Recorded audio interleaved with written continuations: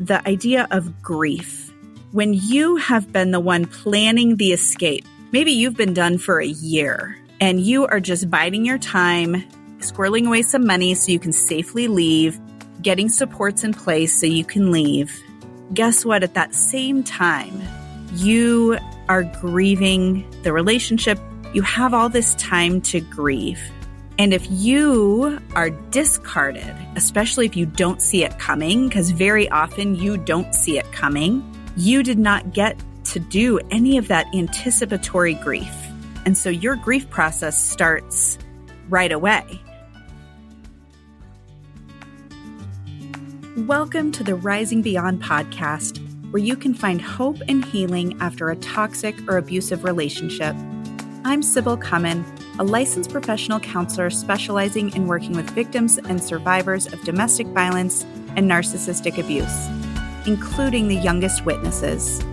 Over the past decade, I have been honored to witness victims move to survivors and then to thriving in their lives. If you feel alone in your healing process, are dealing with the onslaught of post-separation abuse, or just needing some validation that you are not crazy, you are in the right place. Hello, everyone, and welcome to this episode of the Rising Beyond podcast. I'm Sybil Cummin, the creator of the Rising Beyond podcast and the Rising Beyond community. And what I want to talk to you about today is the difference between the escape from an abusive partner and the discard from an abusive partner. So very often, the only thing talked about in the world of domestic violence is really focusing on escaping your abuser, right? That's the focus. That's where all the resources are, right? Shelter information, financial help, job resources, things like that are all around the escape. And that focus is really directed on finding safety when you have escaped or you've decided to escape. But that really leaves out a huge chunk of victims and survivors out there because many don't escape at all. They are actually discarded by their abusive partner. And it causes a lot of different problems than when someone has really focused on escaping. So if we look at a typical pattern of a narcissistic or abusive partner, there is this, love bomb, and then they start to devalue you. And then usually there is some sort of discard.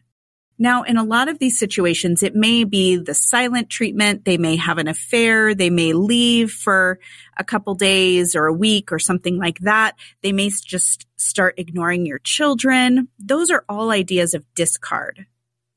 But often the final, leaving or the final separation is also due to being discarded. So it really changes a few things about your healing process if you are the one that was discarded. So why might a narcissistic or abusive partner discard you? Well, one is if they feel like they can no longer have the power and control over you that they want, this could be the reason for a discard.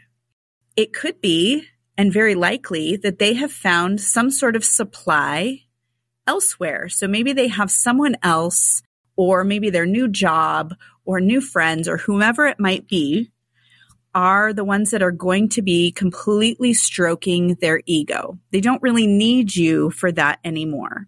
And since very often you are seen as an extension of them, you're not this separate human being, you are, right, hopefully the person that makes them look better in some way. Maybe they have found someone that is younger. Maybe they have found someone that seems more successful or more like a celebrity or whatever it might be. They decided that that person can give them what they need more than you. And so if they have another means of supply, they may discard you. It could be as a form of punishment. So if you went against something that they really wanted, or there was some sort of narcissistic injury where maybe they felt humiliated or embarrassed in public, there might be a discard big enough to separate. And in a lot of these cases, they will try and hoover you back in when their other means of supply is gone or has dried up. They know, I know how to work with this person. I know how to get supply out of this person. That's what I'm going to do. And so what I wanted to talk about is when all the focus is on, oh, you escaped your abuser, that gives people this sense of self-worth, which, yes, please, yes, if you have worked really hard and planned and knew that you had enough worth to leave, yes, that is a self-worth builder, and you should honor that. But on the flip side, if you weren't the person that planned and escaped, then you don't have the same story, and you will likely receive less social support. You will receive less actual tangible support because you didn't do the escape. So what I see is a difference in levels of shame, a difference in what grief looks like. And, a lot of people are like, oh gosh, hallelujah, I wish he would just leave, right? Discard me, please, because then it would be over. But guess what? It's not typically over because they may need you in the future, and that can look like post-separation abuse. That is a different way to hoover you back in. If they realize that, no, you're not going to be a part of the relationship anymore where they can control you that way, the way they will hoover you in is through post-separation abuse. So I just wanted to touch on this because I feel like it's not touched on very often. I mean, I don't know a whole lot of places where I've heard a lot about it. So looking at the different messages that were sent. So in all abusive relationships, you receive the message that you are not worth anything. You are a POS. You are a horrible parent. You're a horrible partner. You are never going to be good enough. And so you really work to try and be better. But there's this idea, if you've escaped, that you have taken on some ownership. But if you are discarded, what I have experienced with people who have been discarded is they really do not feel good enough. And there's a sense of embarrassment that they weren't the ones that left, a sense of shame that they weren't the ones that left the relationship, that they didn't have enough worth to leave. And there's a lot of reasons why you didn't leave. We've talked about that a lot before in the podcast. Is if it were really easy to leave an abusive relationship, you would have done it, right? You would have done it. Often you have tried to leave in the past and you came back because it didn't feel like you could do it. Maybe it's financially related because you don't have the financial means to feel like you can survive on your own. Maybe the threats of harming your child or harming you or your family members, maybe the threats were big enough that you didn't leave. Maybe the consequences when you tried to leave were that great that you decided to come back and not leave, which that can add some shame on your plate too. And so the levels of shame that I have seen have looked a little bit different, have been a little bit deeper because there's this added piece to it. And then the idea of grief. There was a recent episode on grieving and the grief process after leaving an abusive relationship. And when you have been the one planning the escape, maybe you've been done for a year and you are just biding your time, squirreling away some money so you can safely leave, getting supports in place so you can leave. Guess what? At that same time, you are grieving the relationship. You're grieving the dream.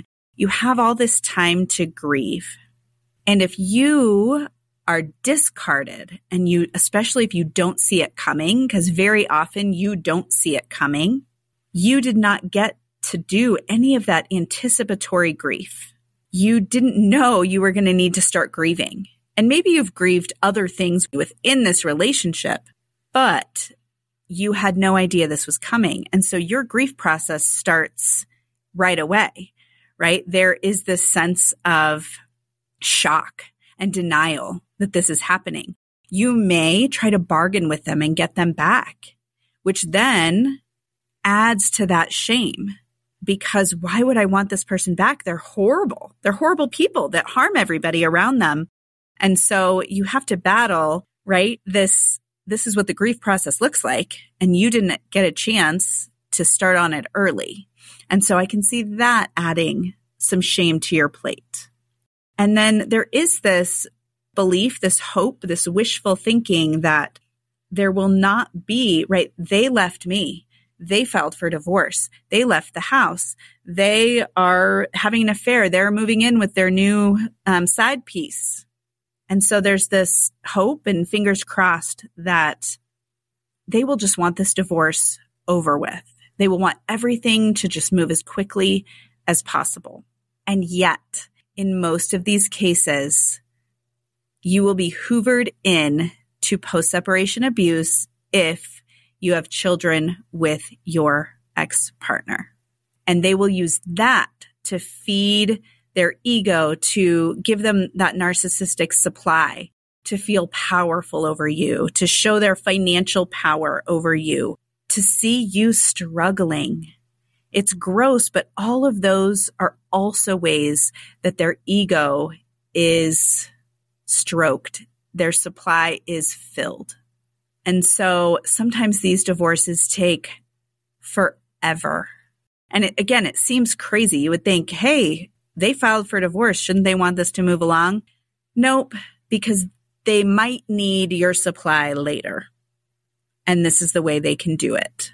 And so I bring this up because we have clients in my practice and members of the community and people that I've spoken to that have been discarded and they feel kind of left out or invisible within the domestic violence space. They don't feel like they fit anywhere, especially if they have children with their abuser. So there's actually a decent amount of talk about this discard in younger relationships where there's been less commitment, where there aren't children.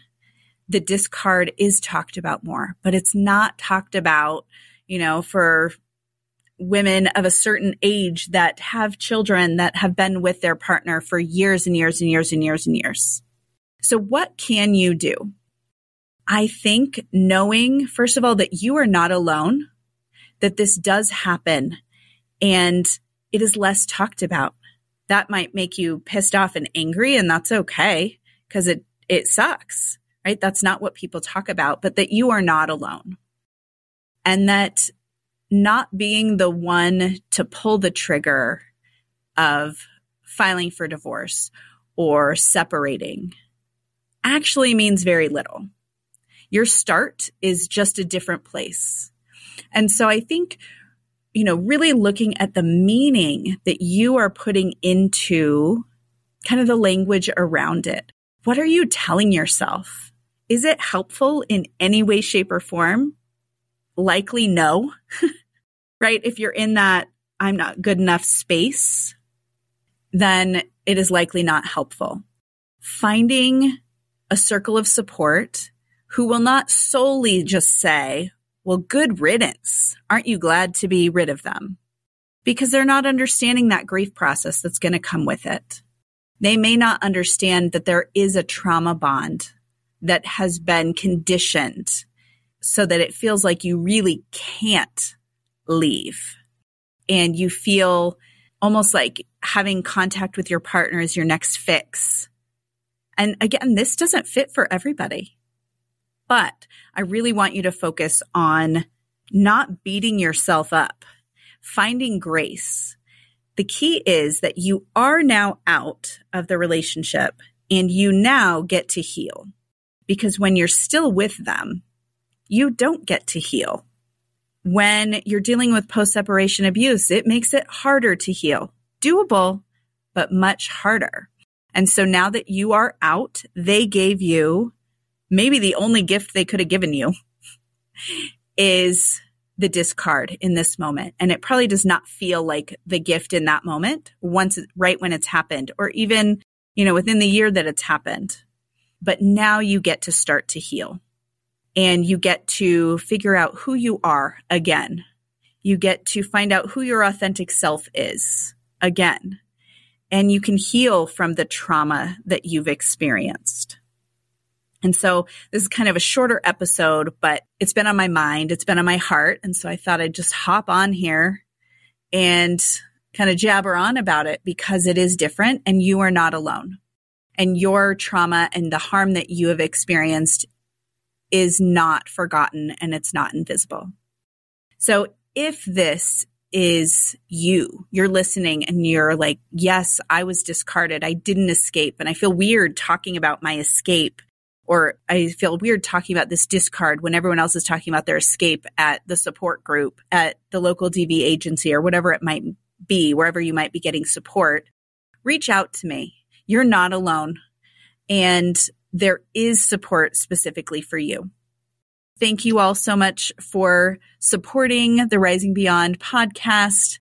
I've received ridiculous amounts of support and praise. We just won the Purple Ribbon Award by domesticshelters.org when I am recording this. So thank you all so much. I couldn't do this without you. You all are my passion and the reason I'm here talking to a microphone in a box right now. It's for you all. So I hope you have a good rest of your day, and we will catch you on the next episode of the Rising Beyond podcast. If you're healing from relationship abuse and are looking for support and sisterhood during this journey, I'd love to invite you to the Rising Beyond community, where you will get expert guidance, connection with others going through similar experiences, and a safe place where you'll always feel seen, heard, and believed. To learn more and to join, go to www.risingbeyondpc.com. We'd love to be a part of your healing journey.